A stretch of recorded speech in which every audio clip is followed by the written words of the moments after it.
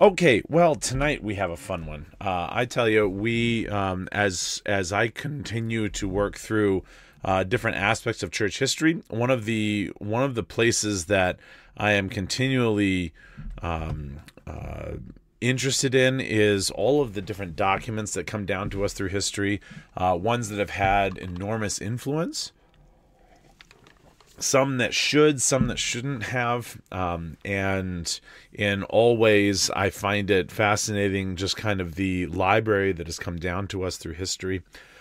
Tonight actually starts a kind of mini series in these deep dives. For the next couple of weeks, we are going to be working through some of the massive forgeries and lies. There's no other way to put it, that the Western Church used to design and create out of whole cloth its own power, and especially that of the office of the papacy. So now, a couple of words on this before I even get started, because I know there's a whole bevy of people who listen to this, and from all different walks of life.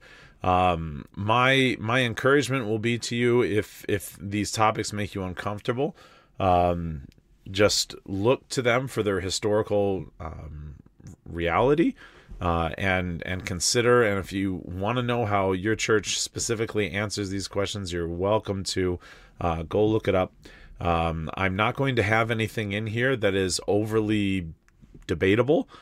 These things have been known now for hundreds of years. And there's a few of them, like, for instance, when I come to the Liber Pontificalis, which I'll mention here in a few minutes, that I'm going to notate, or, kind of put in an audio asterisk, if you will, where I'm starting onto my own opinion on some of these things.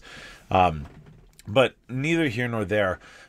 Some of the massive issues that happened in the Western Church were by its own design. And there is a number of reasons and a number of forces why this became the case in the West and not in the East. It is not because the East was more moral. It is not because the West was more immoral. Everyone is saint and sinner in these types of situations. And a lot of what happens because of opportunities. They happen because of circumstances. Things tend to align, and those that will when opportunity presents, and if opportunity doesn't present, they won't. That doesn't necessarily make them more moral. It just makes them live at a different time. When we are discussing things like this, obviously, I am teaching on Western church history in these specific episodes: the donation of Constantine, the Pseudo-Isidorian decretals, the Pseudo-Samachian forgeries, the Liber Pontificalis. These are the next several episodes that I've got planned out here. When I'm teaching on these, I am not teaching on these removed. Obviously, I'm a Western Christian as well. I am Protestant. I am Reformed Baptist. I always lay out all my cards on the table because I think that is only fair. If somebody was teaching on Baptist history, for instance, and they were Eastern Orthodox, I would want to know that so that I could at least understand what predilections they're coming with, or what lenses they're using, or even what prejudices they may have. As for my relationship to these forgeries and to these things that were present in the medieval church, I hate them.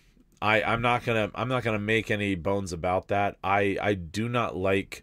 I enjoy studying things like this, but I hate that they're a reality. It is a frustrating aspect of the history of the church, and one reason why I am glad for the Reformation having separated out from advances of power and corruption that never should have ever entered the church at all. It led to the Eastern churches leaving the West, and then the West itself splitting out Christians from itself because nobody could handle this kind of stuff. Especially after the Renaissance came around and these things were determined after they had been taught as fact and reality for hundreds and hundreds of years. So, if you've never run into the donation of Constantine or the Isidorian decretals or any of these things, you may look at what I'm saying and go, what on earth is even going on? I'm going to try to get you kind of up to speed, at least with a general idea on this, and get you to the time period that we're at, and then catch you up to what's going on. So tonight, the first 15 minutes or so is going to be more or less a introduction to this idea of forgeries and what was going on in the Western Roman Empire after it fell.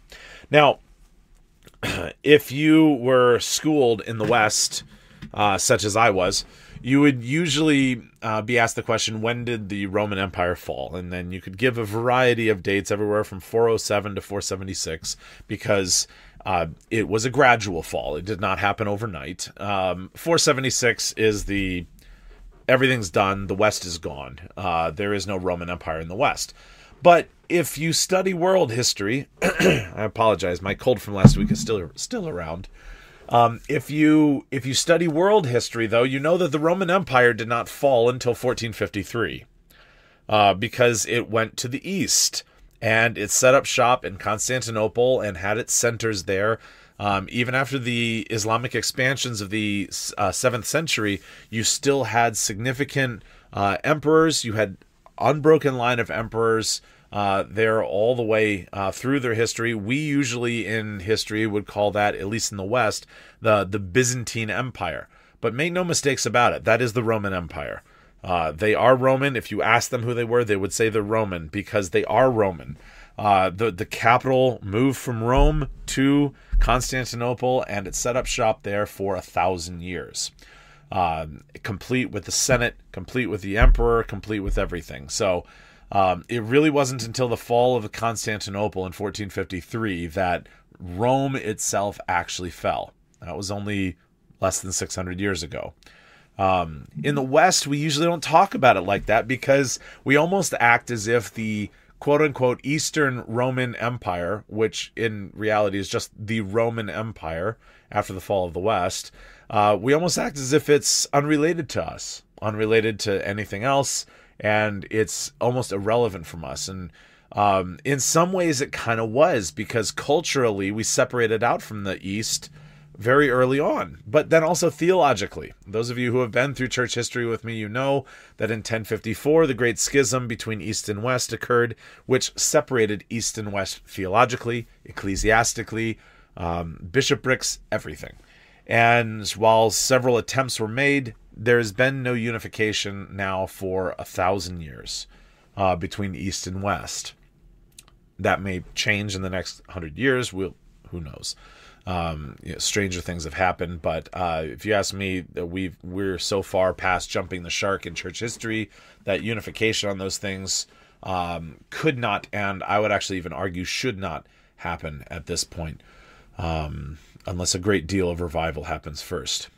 So let me set up the history of this. After the fall of the Western Roman Empire, power was up for grabs. We've discussed this at length in various contexts.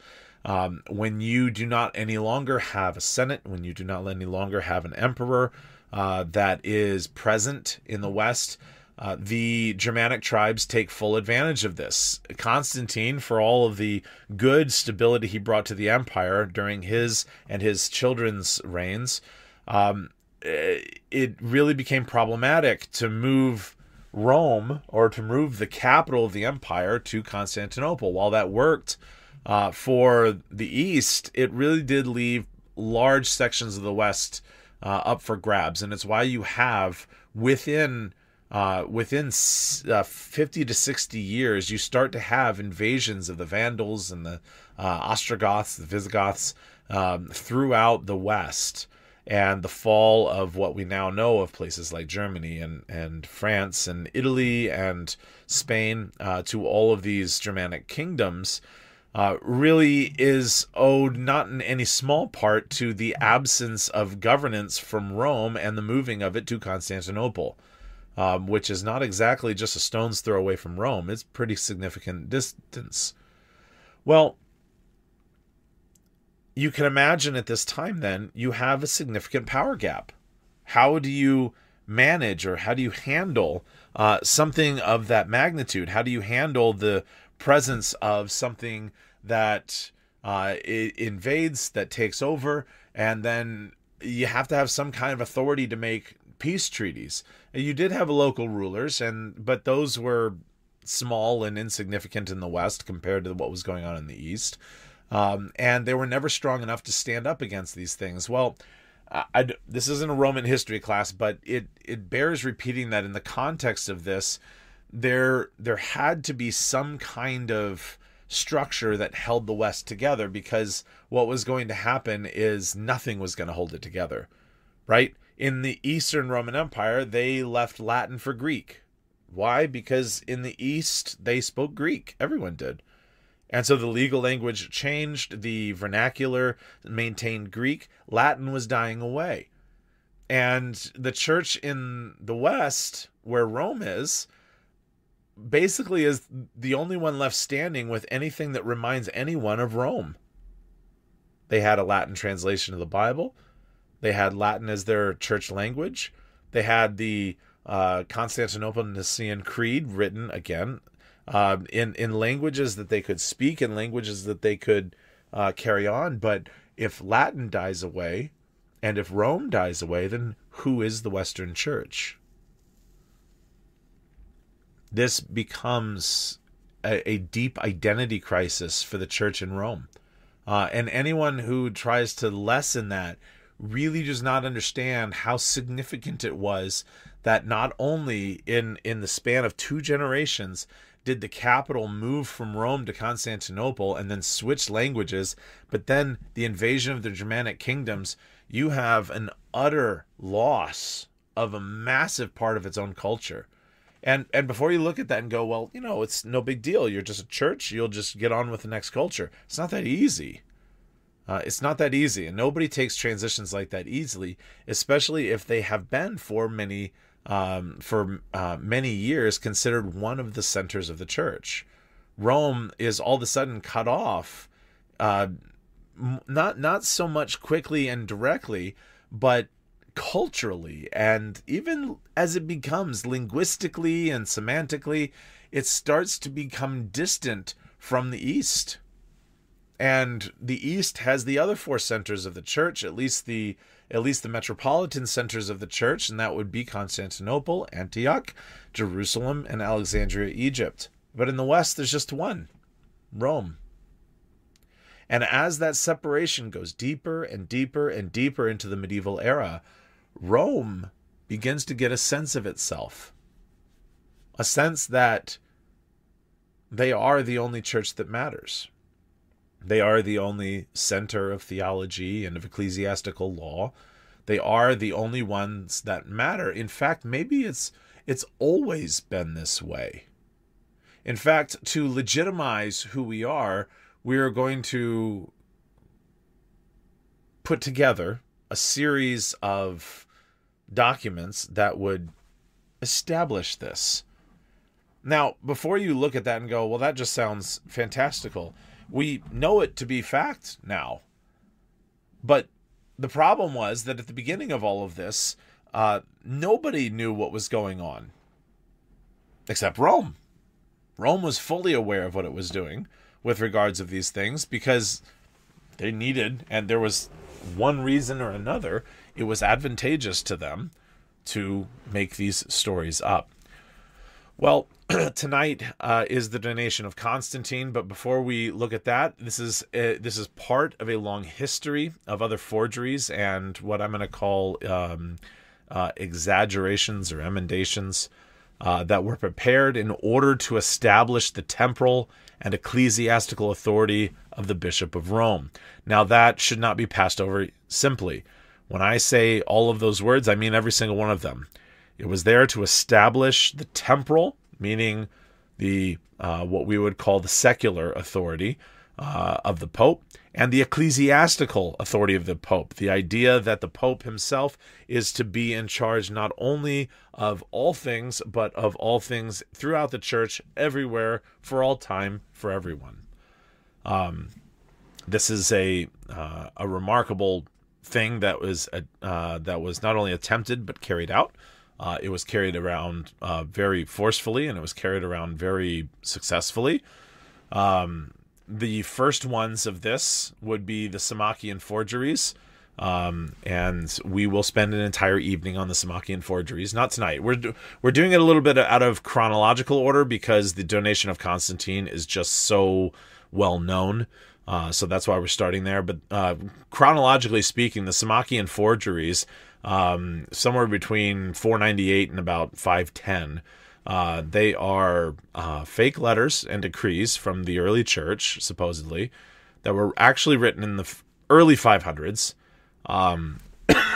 And they have been proven false over the course of several hundreds of years, in the 1400s, 1500s, 1600s. Really, the onset of study and the Renaissance and the Reformation was able to definitively and decisively prove, with no meaningful argument to the contrary, that these things, these claims, these stories, these letters, these decrees, these supposed creeds that had happened in the early church never actually were, or were emendations or things specifically designed to bolster the claim of Pope Symmachus. We'll deal with that that night. Another thing that was being written, at least the first edition or the first set of the Liber Pontificalis. The first section, again, is historically unreliable. That is a significant understatement, by the way.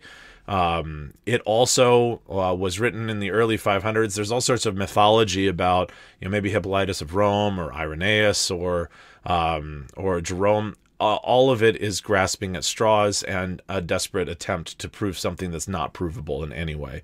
The first edition of the Liber Pontificalis, at least as far as for anything beyond just a list of popes, the first thing past that is honestly in some places just simply laughable, and in other places historically just lies. And so we will delve into that. And the thing is a lot of people refer to these things, but they'll never actually sit down and read them. We're going to go through some of it, and I want you to actually see some of this stuff, because hearing me say they're wrong or they're fake or whatever, it has one effect, but there's a whole nother effect to actually running into these things. So I want you to be able to see that.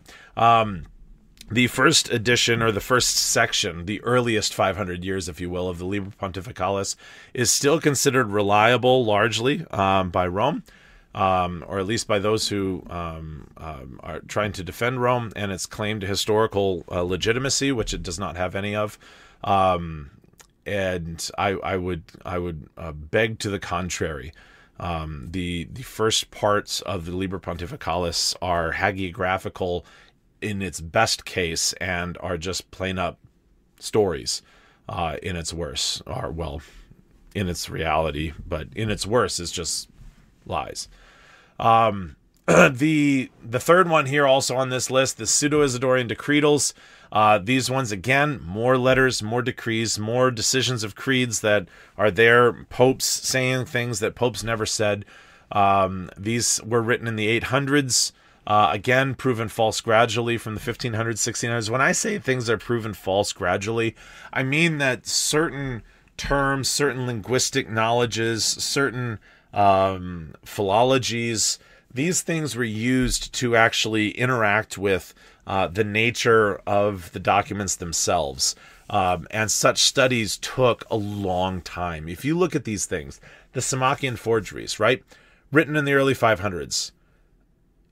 It took 1,000 years to realize that something that was establishing the power of the papacy over and above other things was not true. That's 1,000 years of input and of effect and all of these things. This is the problem, right? The Liber Pontificalis, it's been 1,500 years. There's still people that find the beginning of that legitimate. It's been 1,500 years. It's not legitimate. Someday that will be admitted by others as well. But unfortunately, if you give up the Liber Pontificalis, then you have to give up the myth that Peter was the first bishop of Rome, which you're never going to have Rome ever give that up, even though there's no historical grounding for that whatsoever. In fact, there's quite historical stuff to the opposite, but that's a whole other discussion. The Pseudo-Isidorian decretals, again, look at these dates. These ones are enormously influential, very powerful, a lot of stuff to them, and they were written in the 800s, and they took 800 years to be demonstrably false. This really brings up a bigger question, right? Because when we're studying things like the donation of Constantine, we're not actually studying Constantine because he never did anything of the sort. He never wrote this. This was not a decree of his, but when it was forged, somewhere between 750 and 850, everyone considered it legitimate. And then it influenced canon law for 650 years. And even when we discovered that it was not legitimate, and not only not legitimate, it's not like it was wrong in its historical accurate, no, completely and utterly fabricated, forged. When it was discovered that, it was cast aside and set aside, but the influence it had over canon law was never undone. It was already, if you will say, baked into the cake. And there is no way to go backwards. You cannot just turn canon law back 700 years. It is already baked in, the understanding of the Pope and the power that he has, and his... I'm going to move me for just a second here. His influence and power in the church, especially in the West and across the entire world, is something that is already a foregone conclusion. It's water under the bridge. And so this really becomes problematic. How do you deal with this? Well, how we deal with these things is how I'm going to deal with it tonight. And that is, what are we learning about the church in the 700s and 800s that would fabricate such things? What are we learning about the medieval church that has to depend on forgeries because there's nothing legitimate to its own history to prove the reality? And that's kind of where that last question on the screen comes from. If the Pope already had this authority, then why lie? Why forge history if this is true history? Why ever do anything like that? Why write the Samacian forgeries? Why write the beginning of the Liber Pontificalis, which also borrows some of the Samacian forgeries stories? Why write the Pseudo-Isidorian decretals? Why write the donation of Constantine? Why lie? Well, that is a basic question, and it's not complicated, right? The church in the West lied because it lied in the same way anyone lies. When someone lies, what are they trying to accomplish? They're trying to either gain power or to assert control.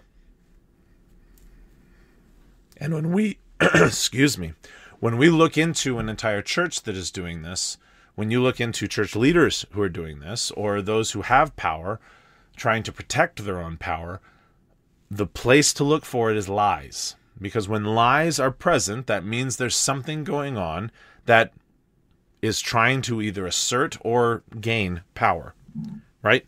So this opens up this huge question. Which one was it? Was it to gain power or was it to assert control? You would almost look at this and say, well, maybe, I mean, if we assumed that the control, or if we assumed that the power belonged to the papacy from the earliest days of the church because of some mystical thing that was present with Peter that's completely unknown to Scripture, but let's just say that, and also the earliest church history that we have, then we would have to, to be very generous with all of this. This was just a necessary evil to assert control over people that were going out of line. And many Roman Catholics will say to this day that that's why this happened, that it was wrong, but it was wrong for a reason. It was wrong, and it was wrong with a wrong reason. It was not to assert control, because the reality is that before this, the papacy was not in existence. Not in any meaningful sense, in anything other than an honorary primacy of the Bishop of Rome. But there was no There was no primacy in the sense that Rome has taken to itself. There is no, the Pope says this and everyone else goes along with it. That is complete and utterly distant from any knowledge of church history before the 5th century. That does not work like that. This kind of idea that we have that the papacy goes all the way back to St. Peter is a fabrication of the office of what claims to be the successors of St. Peter today. So in these cases, why the lies? It wasn't to assert control because it didn't have any. It was to gain power. Power that it did not already have. That is very important to remember as you start reading this, because you're going to see the power grabs. And what we're going to learn about the church of the 700s is what power the church knew it didn't have. What power the papacy knew it did not have, and yet was making a vast play at gaining it.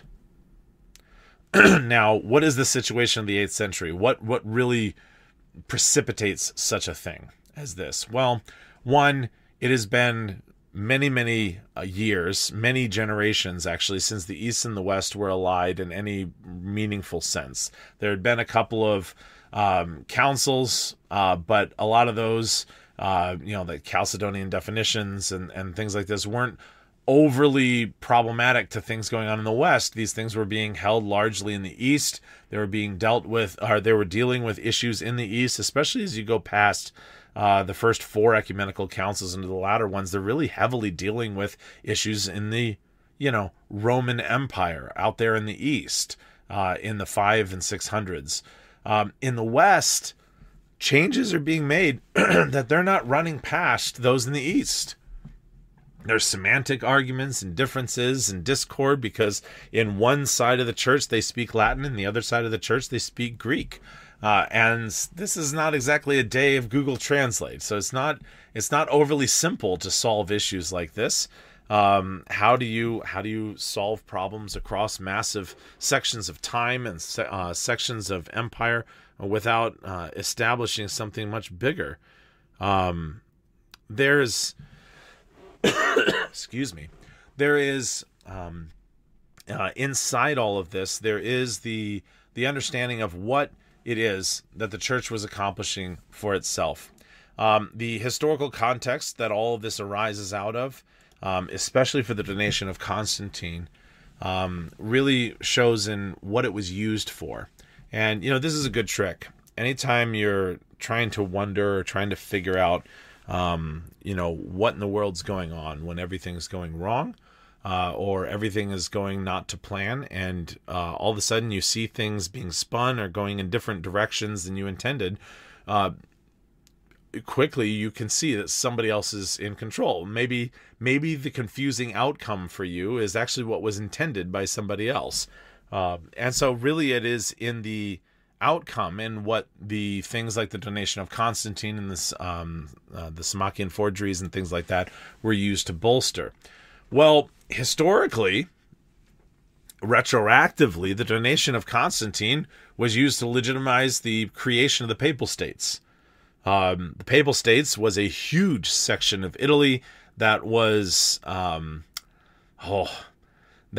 handed to the Bishop of Rome to rule as a king.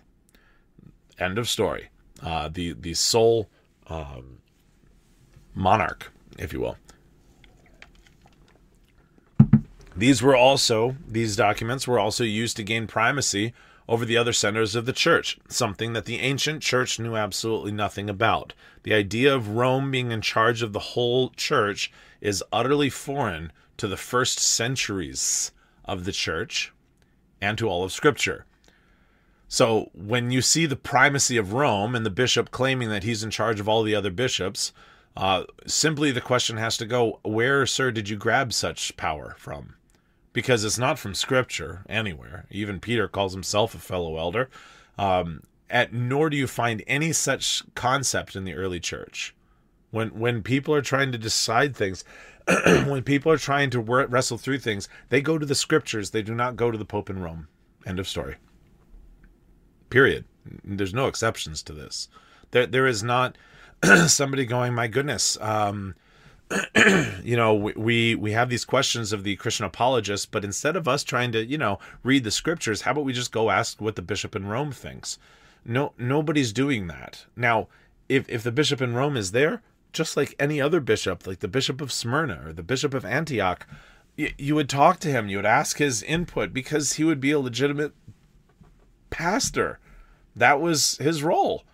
And so when you look at all of these things and you start to realize that a papal office has arisen and it looks so much more like a monarch or a chieftain or a warlord than of anything like a pastor or anything like this, especially in the medieval era, my word, it just gets out of hand because there is simply nothing Christian about the office of the papacy.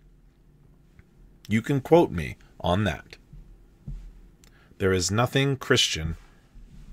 There's simply nothing Christian about the office of the papacy. Because it doesn't have its roots in Christianity. It has its roots in medieval lordship. It has nothing to do with the pastoral responsibilities to the church. That is an unfortunate side quest that it was designed to have.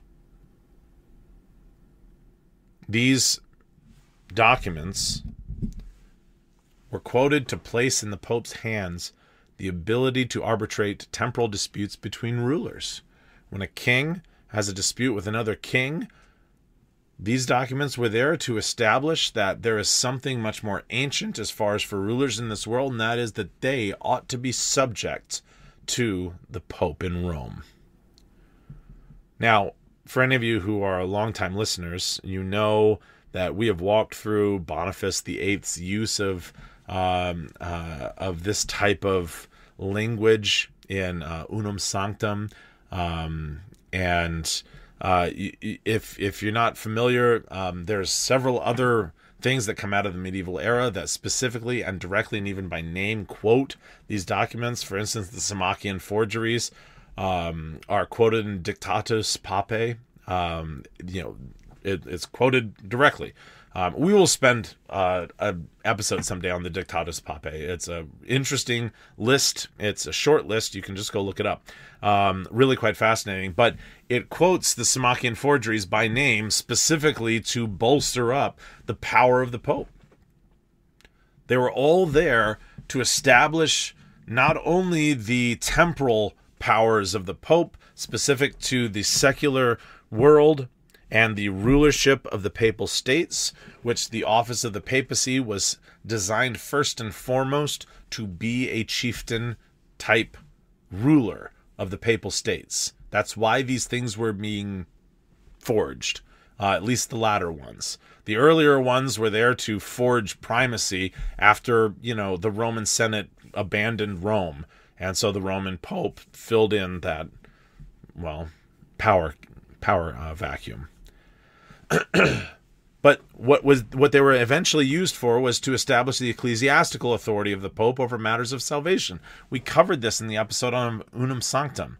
The idea that outside of the Roman Church there is no salvation, which is the most offensive thing I think I've ever read in church history. The idea that your relationship to this completely arbitrarily made up office in the Roman Church defines your salvation is why we had a Reformation to begin with. It's also why we had a great schism and the entire Eastern Church left the Pope in Rome because the Pope could not see past his own supposed authority. Now, lest you think I'm exaggerating or going too far, we're going to get into the text just now. I want to explain there's really two halves to the donation of Constantine.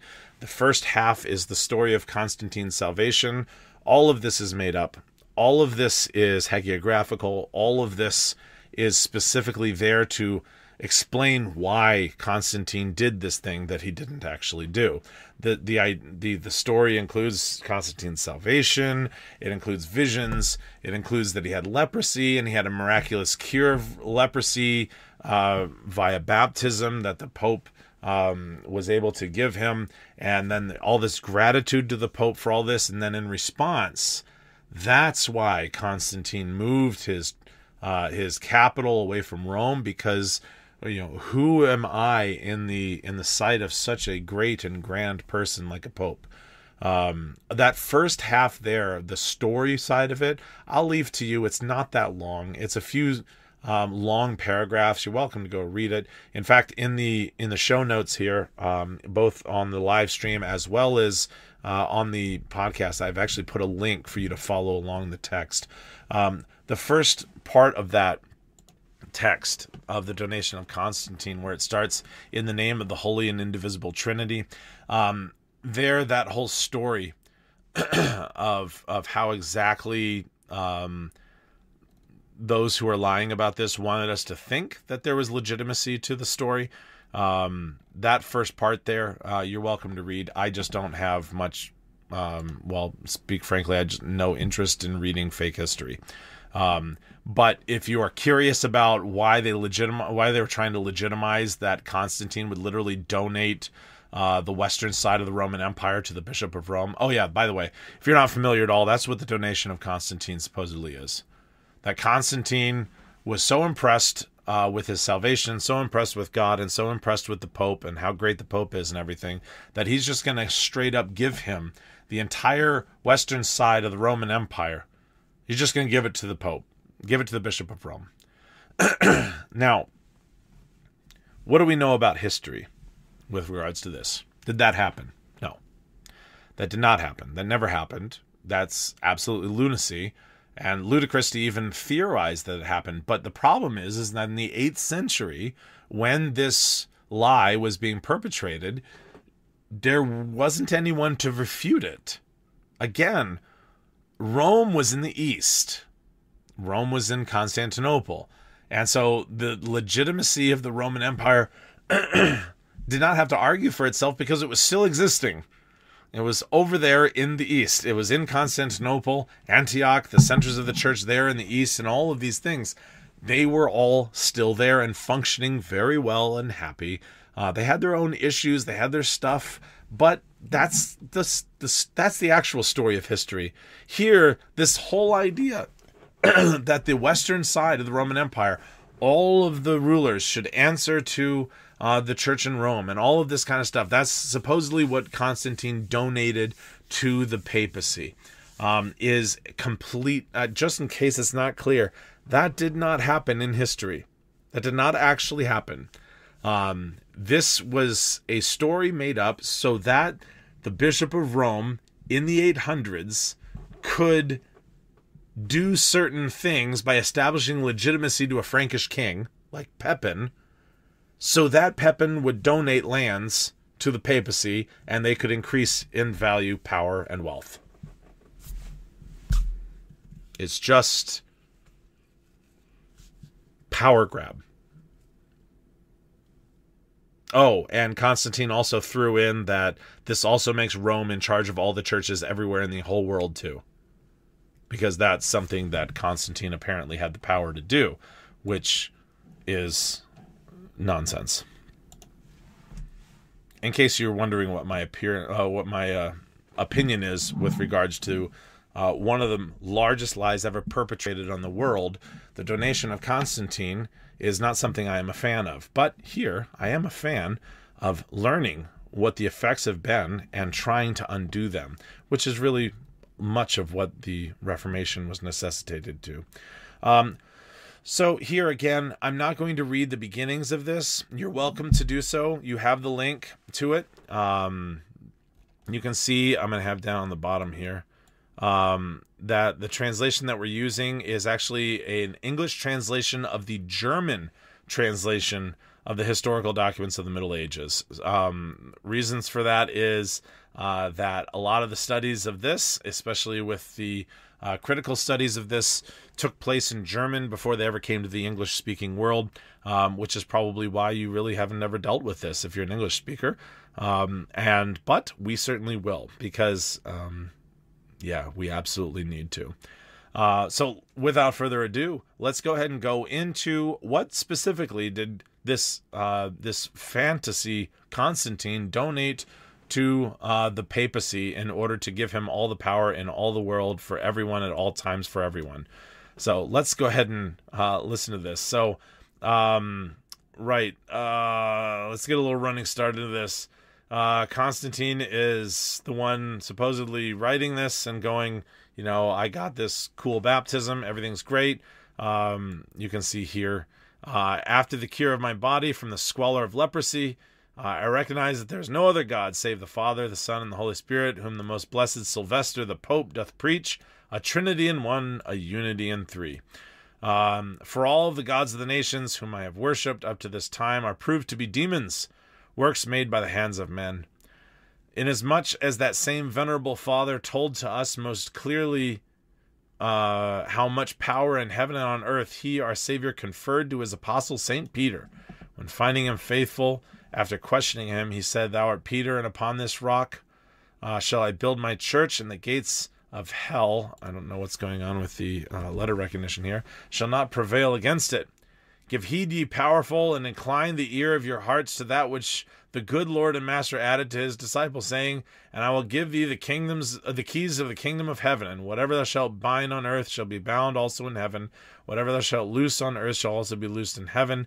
This is very wonderful and glorious, to bind and loose on earth, and have it bound and loosed in heaven. Okay, so this is Constantine, fantasy Constantine, just spilling out regular Catholic ideas, supposedly. And so this is what he says, so everything's been great. Everything's awesome. I'm cured of leprosy, baptized. God's great. Everything's awesome. And by the way, here's a quotation that, every Catholic uses to legitimize the papacy. And, by the way, that has a lot of history. It goes right back to this document too, by the way. Part 2. And when, Fantasy Constantine says, the blessed Sylvester preaching them, I perceived these things, and I learned that by the kindness of St. Peter himself, I had been entirely restored to health. I, together with all our satraps, and the whole Senate, by the way, satraps, this is an interesting little side note here. This is not an office that existed at the time of Constantine. This is kind of some of those historical clues that the Renaissance started uncovering here, is that it was literally using terms that did not exist in the 300s when Constantine lived. That kind of a term, that kind of role, was a matter of a later version of the Roman Empire, not of the 300s. And so things like that, when they start showing up, really clue people in to go on, wait a second, maybe we're dealing with something very, very different than, a true thing.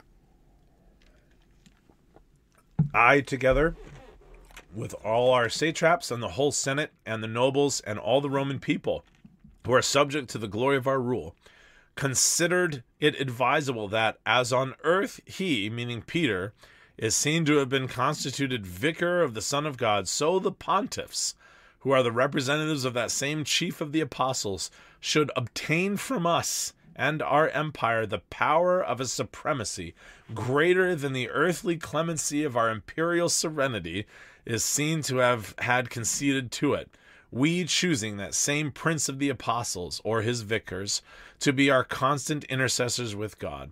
And to the extent of our earthly imperial power, we decree that his holy Roman Church shall be honored with veneration, and that more than our empire and earthly throne, the most sacred seat of St. Peter shall be gloriously exalted, we giving to it the imperial power and dignity of glory and vigor and honor.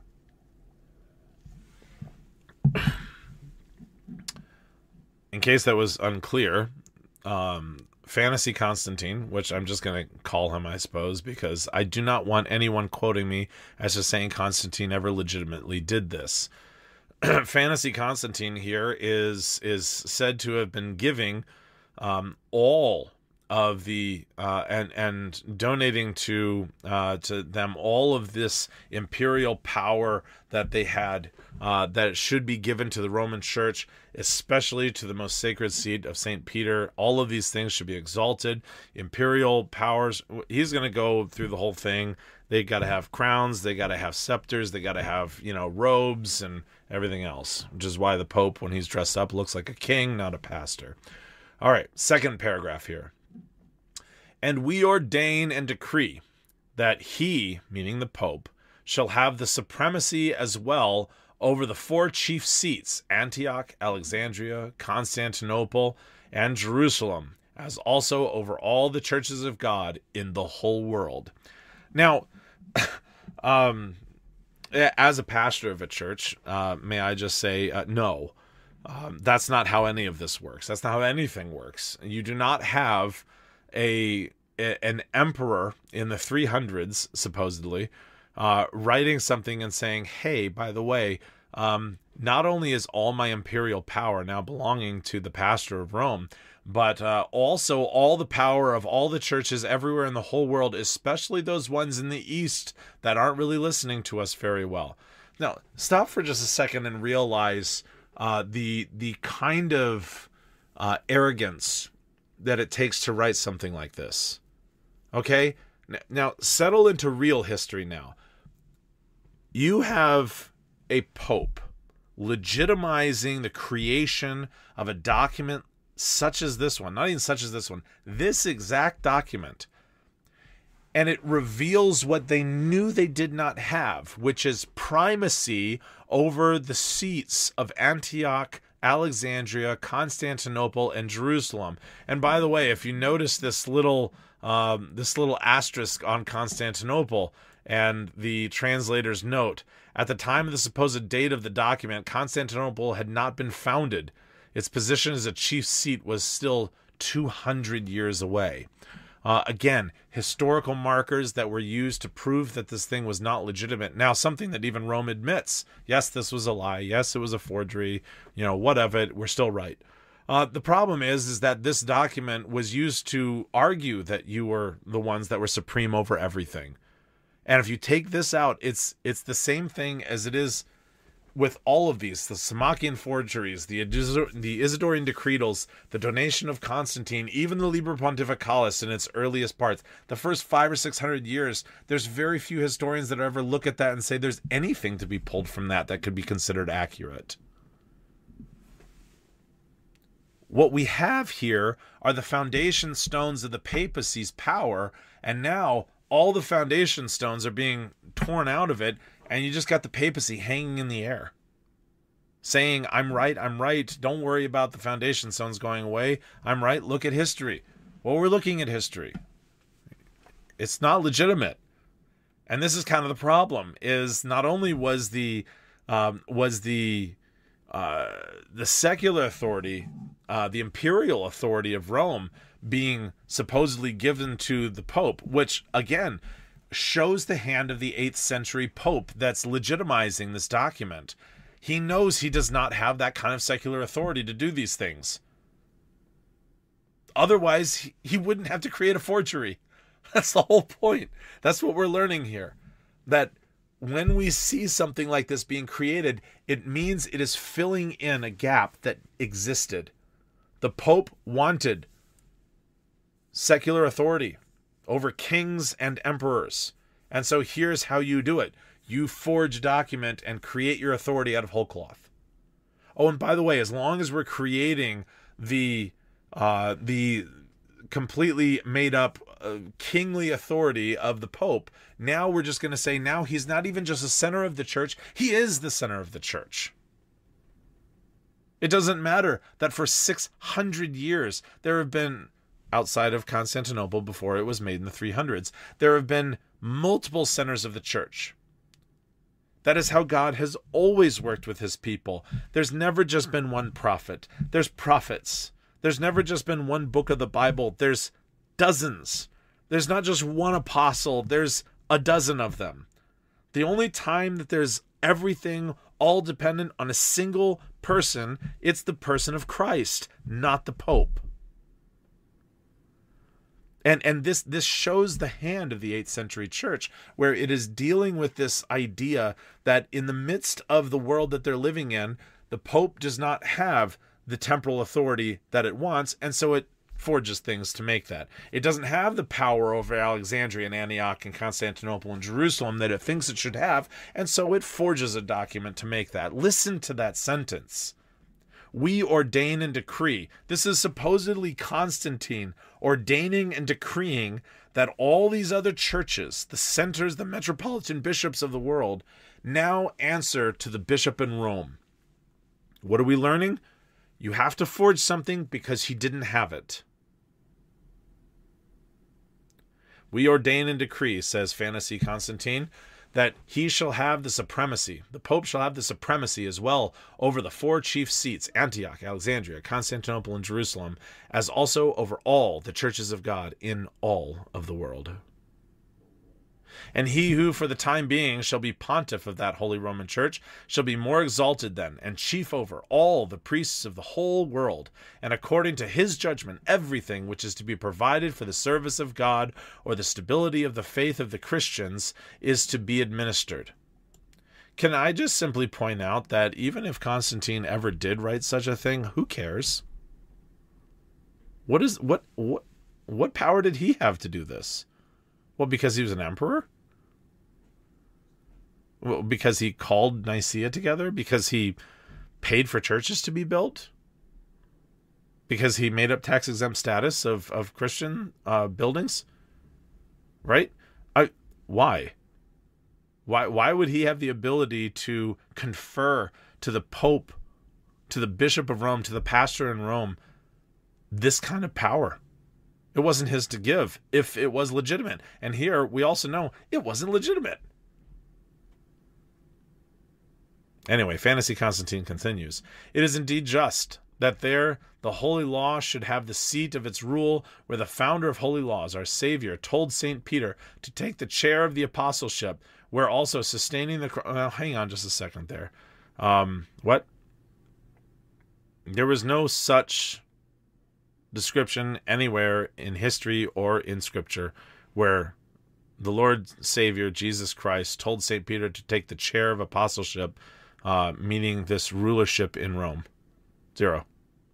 Where also sustaining the cross, he blissfully took the cup of death and appeared as imitator of his Lord and Master, and that there the people should bend their necks at the confession of Christ's name, where their teacher, St. Paul the Apostle, extending his neck for Christ, was crowned with martyrdom. There, until the end, let them seek a teacher, where the holy body of the teacher lies, and they are prone and humiliated.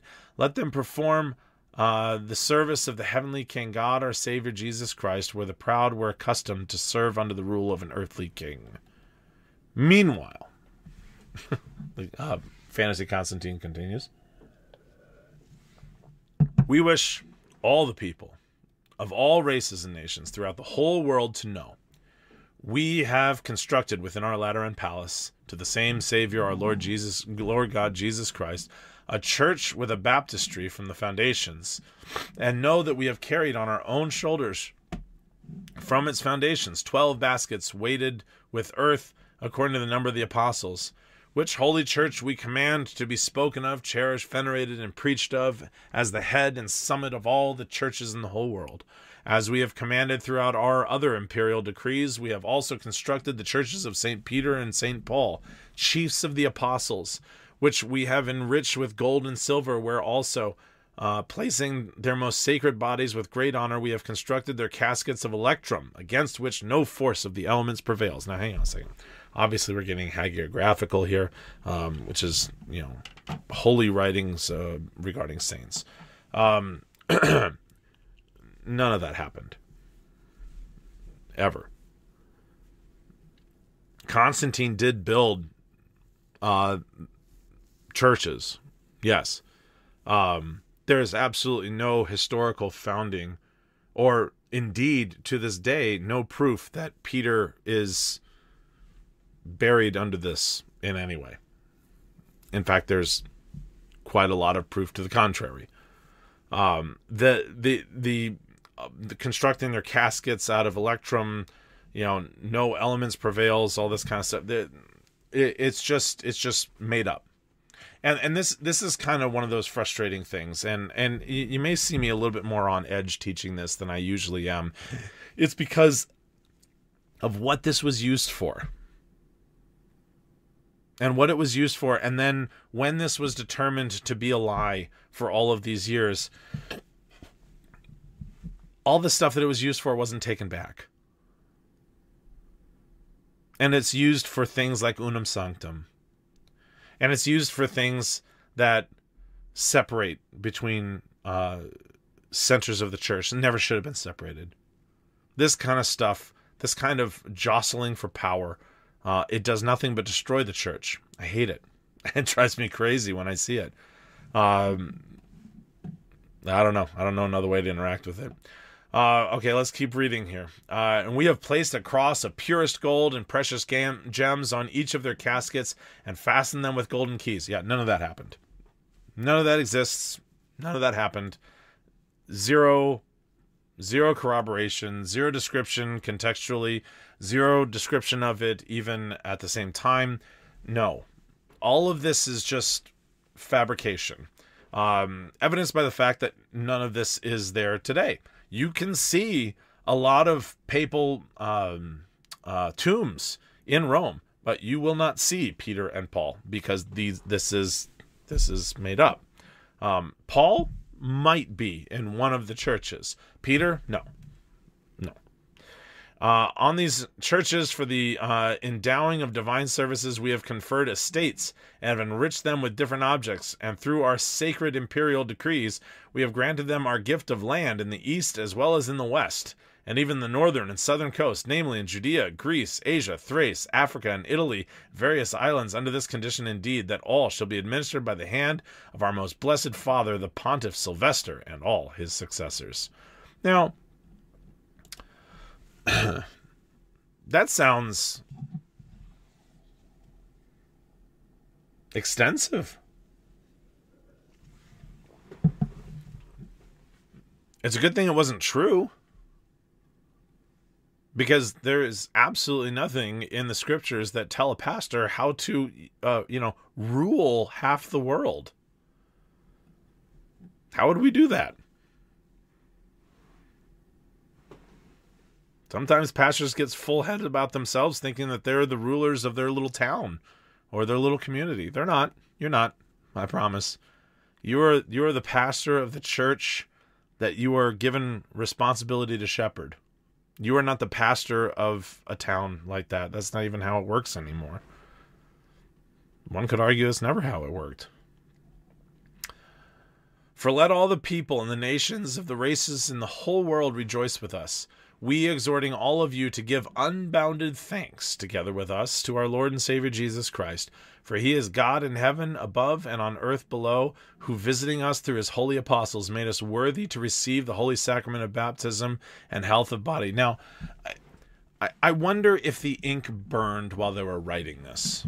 How do you talk about the Lord and Savior Jesus Christ in one side of your mouth or one edge of your pen, and then while you're doing that while you're writing one of the greatest lies ever perpetrated on humanity?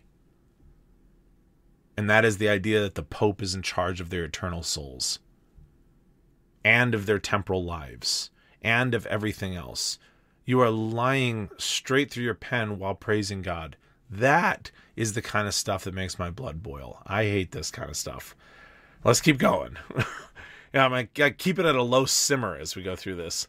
In return for which, to those same apostles, this is what Fantasy Constantine says, in return for which, to those same holy apostles, my masters, St. Peter and St. Paul, and through them also to St. Sylvester, our father, the chief pontiff and universal pope of the city of Rome, and to all the pontiffs, his successors, a concept that did not even establish anyway, who until the end of the world shall be able to sit in the seat of St. Peter, we concede and by this present do confer our imperial Lateran palace. Because earthly kings need palaces, so that makes sense. Which is preferred to and ranks above all the palaces in the whole world. Then a diadem, that is the crown of our own head. And at the same time, the tiara. And also the shoulder band. That is the collar that usually surrounds our imperial neck. And also the purple mantle. And the crimson tunic. And all the imperial raiment. And the same rank as those presiding over the imperial cavalry. conferring also the imperial scepters, and at the same time the spears, the standards, also the banners and the different imperial ornaments, and all the advantage of our high imperial position and the glory of our power. Boy, I tell you, that last word is what it's all about. Power. That is what the godless Pope who commissioned this is after. Power. Anyone who says otherwise is covering for him and is part of this. This document was used for hundreds and hundreds of years to establish a papacy that had no legitimacy whatsoever, taking the powers that it did and saying the things that it did and making the decisions that it did and imposing them on people the way it did. The scary part about this stuff is the amount of people that weren't even aware of the fact that these things were proven false. I wonder how many people are even listening to this. You're fans of church history. When have you heard about this? Outside of this class. When have you heard about these things? Right? When Martin Luther heard about the pseudo-Isidorian decretals, that they were determined during the Reformation to actually be illegitimate, that is when he switched part of his mind from considering that Rome was just well-meaning and off-base to the Pope may actually be the Antichrist. Okay? You can see it in Luther's writings when it takes effect in his mind, is this switch of, you've got to be kidding me. These things that were the grounding of canon law were all lies? If that is the case, who is the father of lies? Good question. Let's keep going. We decree, this is going back to Fantasy Constantine here. We decree as to those most reverend men, the clergy who serve in different orders, that same Holy Roman Church, that they shall have the same advantage, the same distinction, the same power. There it is again. And excellence by the glory of which our most illustrious Senate is adorned. Let me take this over there. Is adorned. That is, they shall be made patricians and consuls. We commanding that they shall also be decorated with the other imperial dignities. And even as the imperial soldiery, so we decree, shall the clergy of the Holy Roman Church be adorned. And I, even as the imperial power is adorned by different offices, by the distinction, that is, of chamberlains, of doorkeepers, all the guards, so we wish the Holy Roman Church to be adorned. And in order that the pontifical glory may shine forth more fully, we decree this also, that the clergy of this same Holy Roman Church may use saddlecloths of linen of the whitest color, namely that their horses may be adorned and so be ridden, and that, as our Senate uses shoes with goats' hair, so they may be distinguished by gleaming linen, in order that as the celestial beings, so the terrestrial may be adorned to the glory of God. Above all things, moreover, we give permission to that same most holy one, our Father Sylvester, Bishop of the city of Rome and Pope, and to all the most blessed pontiffs who shall come after him and succeed him in all future times, for the honor and glory of Jesus Christ our Lord, to receive into that great Catholic and Apostolic Church of God, even into the number of the monastic clergy, anyone from our Senate who, in free choice of his own accord, may wish to become a cleric. No one at all presuming thereby to act in a haughty manner. I love that last sentence is there. What a treasure trove of irony. Here, this idea that nobody's allowed to act in a haughty manner after the most insane paragraph describing how, yeah, we totally get to wear all the cool imperial garb now. Again, you have to wrap your head around this. This is mental.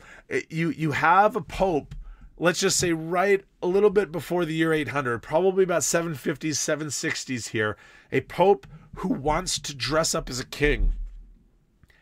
And so when we put this in there, where he wants to act like a king, he wants the power of a king, he wants the lands of a king, he wants the income of a king. And so let's forge together a document. And oh, by the way, I get to dress up as a king too. Put that in there. Every piece of this is a lie. Every piece of this is a lie to create the papacy out of nothing. It's to give legitimacy to the fact that the papacy was becoming a king. That the Pope in Rome was soon to be just another monarch. And he says, I don't want to be just another monarch, just dressed in goat hairs and stuff like this. I want the finest linen, because just like the angels adorn the earth, I will adorn everybody's eyes. Remarkable stuff, man. We also decreed this, that this same venerable one. Okay, so I'm continuing to read Fantasy Constantine. We also decreed this, that this same venerable one, our Father Sylvester, the Supreme Pontiff, and all the pontiffs his successors might use and bear upon their heads. Now, hang on a second. I bet you haven't read ahead. I'll bet you it's like a hat that's meant to signify service to others, right? Is that what you're thinking? No. Of course not. Why would we do that? All the pontiffs his successors might use and bear upon their heads, to the praise of God and for the honor of St. Peter, a crown. The diadem, that is, the crown which we have granted him from our own head, of purest gold and precious gems. But he, the most holy Pope, did not at all allow that crown of gold to be used over the clerical crown which he wears to the glory of St. Peter, but we placed upon his most holy head, with our own hands, a tiara. We met halfway, of gleaming splendor, representing the glorious resurrection of our Lord, and holding the bridle of his horse, out of reverence for St. Peter, we performed for him the duty of groom, decreeing that all the pontiffs his successors, and they alone, may use that tiara in processions.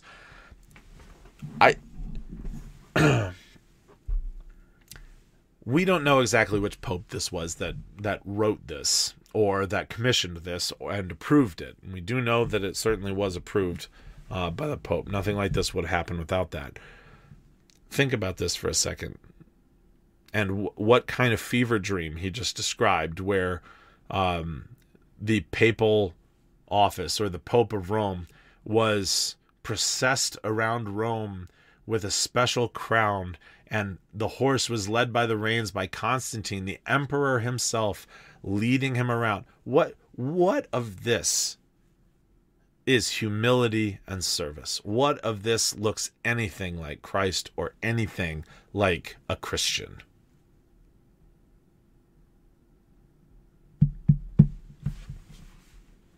Let's keep going. In imitation of our own power, in order that for that cause the supreme pontificate may not deteriorate, but may rather be adorned with power and glory, even more than is the dignity of an earthly rule. Behold, we, giving over to the oft-mentioned most blessed pontiff, our Father Sylvester the Universal Pope, as well our palace, as has been said, as also the city of Rome, and all the provinces, districts, cities of Italy, or of the western regions, and relinquishing them by our inviolable gift to the power and sway of himself or the pontiffs his successors, we do decree by this our godlike charter and imperial constitution, that it shall be so arranged, and do concede that they, meaning the palaces and the provinces, shall lawfully remain within the Holy Roman Church. Let's keep going.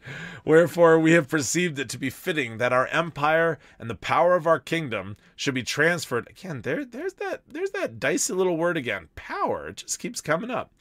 Of our kingdom should be transferred and changed to the regions of the East. Yeah, this is why Constantine supposedly moved to Constantinople. It was to get out of the way, so the Pope can have his crown. And that in the province of Byzantium, in a most fitting place, a city should be built in our name, and that our empire should be there established. For where the supremacy of priests and the head, not bead, where the head of the Christian religion has been established by a heavenly ruler, it is not just that there an earthly ruler should have jurisdiction. In other words, if there's a pope, why do we need an emperor in Rome? So we're going to go ahead and leave. Now, historically, that is not why Constantine left Rome. Constantine left Rome to establish a new capital to ensure the longevity of the Roman Empire. Now, in retrospect, bad idea. It wasn't even 100 years later, the West fell. But it was more central. It was to hold the East and the West together, which, best intentions, I suppose. We decree, here Fantasy Constantine continues. We're coming up to the last paragraphs here. We decree, moreover, that all these things, which through this our imperial charter and through other godlike commands we have established and confirmed, shall remain uninjured and unshaken until the end of the world. So, bad news, France, Germany, Italy, Spain, England, Netherlands, Belgium, Luxembourg, Scotland, Switzerland, Austria. I don't know if you realize this or not, but you apparently live on the papal lands. So you might want to start packing up and leaving. They belong to the Pope until the end of the world. Because Fantasy Constantine says so. Wherefore, before the living God, who commanded us to reign, and in the face of his terrible judgment, we conjure, through this our imperial decree, all the emperors, our successors, and all our nobles, the satraps, the ones that don't exist in the 300s, also, and the most glorious senate, and all the people in the whole world, now and in all times previously subject to our rule, that no one of them in any way allow himself to oppose or disregard or in any way seize these things which by our imperial sanction have been conceded to the Holy Roman Church and to all its pontiffs. What? Goodness gracious. Every time I read it, it's just astounding. If anyone, moreover, which we do not believe, prove a scorner or a despiser in this matter, he shall be subject and bound over to eternal damnation, and shall feel that the holy chiefs of the apostles of God, Peter and Paul, will be opposed to him in the present and in the future life, and being burned in the nethermost hell, he shall perish with the devil and all the impious. Bring it, dude. Seriously, that's my official professional response to that. This so boils my blood, because look at the way that this is being put forward. The person, the Pope who is writing this, who is legitimizing this, knows every bit of this is false and knows that people were too uneducated to know.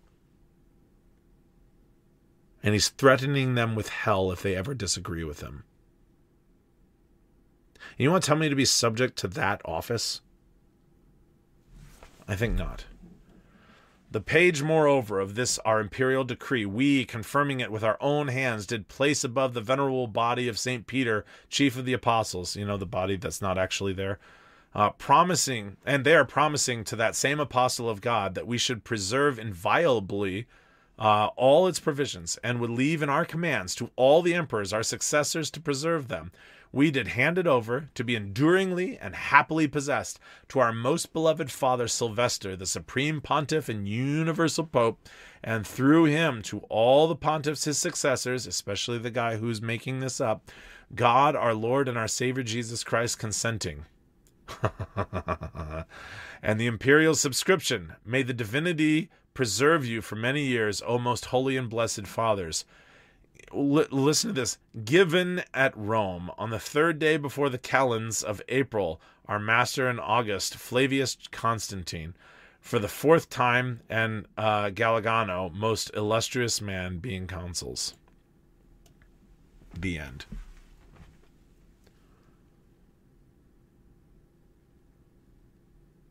They forged the signature. They forged the name. They forged everything in order to make up the office of the Pope and to confer it powers it did not have, in order to establish it as one of the strongest forces that ever existed in the church. And it went the way you would expect. Because when you found an office with power like that lies in order to gain power, what you're going to find is that your soul will erode. Now, why do I teach church history? I have said it dozens and dozens of times. We study church history for the same reason we fellowship with other Christians, so that we may learn wisdom from ages gone by. This is not wisdom, this is foolishness. And so here we will take our warning. We can take our warning both as individuals and as churches, as pastors, as leaders, as fathers and mothers, as children. Lies will erode your soul. The Roman Catholic Church has learned this the hard way, and unfortunately, that's a lesson that just doesn't stick with it. 250 years after writing this monstrosity, the Eastern Church had to separate from the Western Church because the Western Church, having changed creed and having determined things on its own authority, was asserting its authority where it didn't have any, acting as if it was in charge of the church and the whole world, and they excommunicated the Eastern Church. More specifically, they excommunicated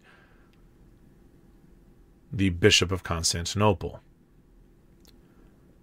In response, the Eastern Church excommunicated the Pope.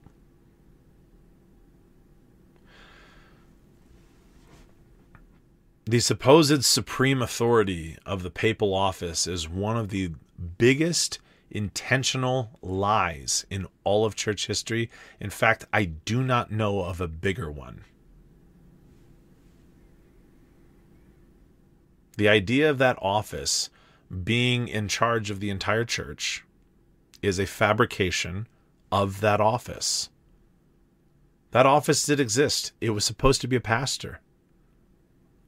Unfortunately, it turned into a vicious king, a medieval warlord, and little else.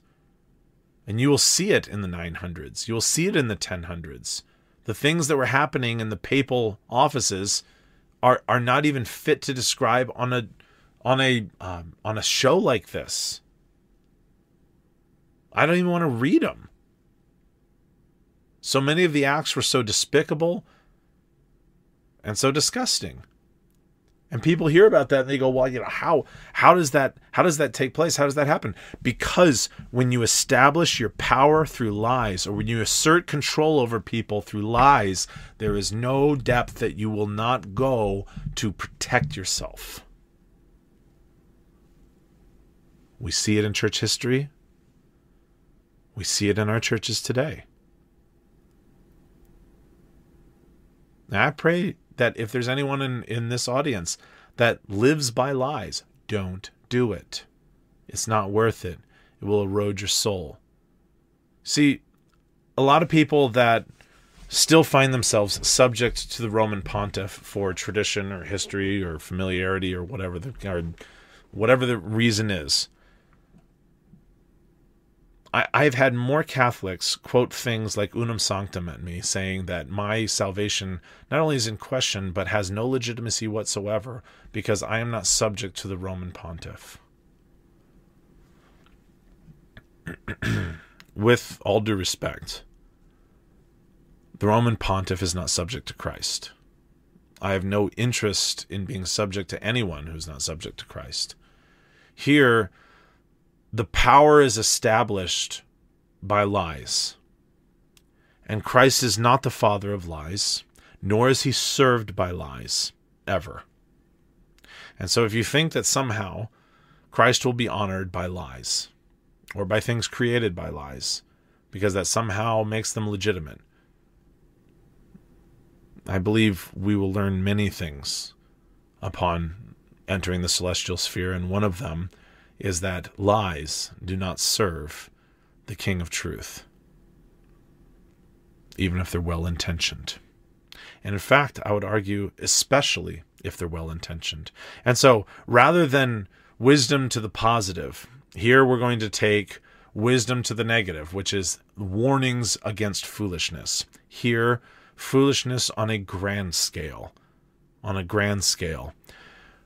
We're not done. This is the first of 4 episodes that we'll be discussing these things. Tonight, the donation of Constantine. Next week, we will go back to the Samachian forgeries, and then we will look at the Liber Pontificalis, at least in the first sections. It's actually a huge document, so we're going to be only focusing on the first section. And then the Pseudo-Isidorian Decretals. I'm going to limit each of those to 1 episode, because if we took them all in their entirety, we would do nothing else for the rest of the year, and I don't want to do that. I do want to be able to introduce you to these things. You need to know about them. They're important. And if you are a Catholic and you are here, please hear nothing but a desire to see truth reign in God's church. Behind my frustrations and even some of my joviality with some of this stuff, because it's so ludicrous. It's very difficult to read these things if you have your mind in the 8th century, but it is laughable to read them now, knowing what we know now.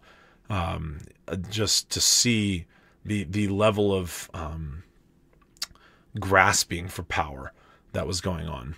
I pray God's peace with you all. Thank you for sticking it out with me. Don't lie. Power like that will erode your soul. Lord's blessings to you all. See you next week.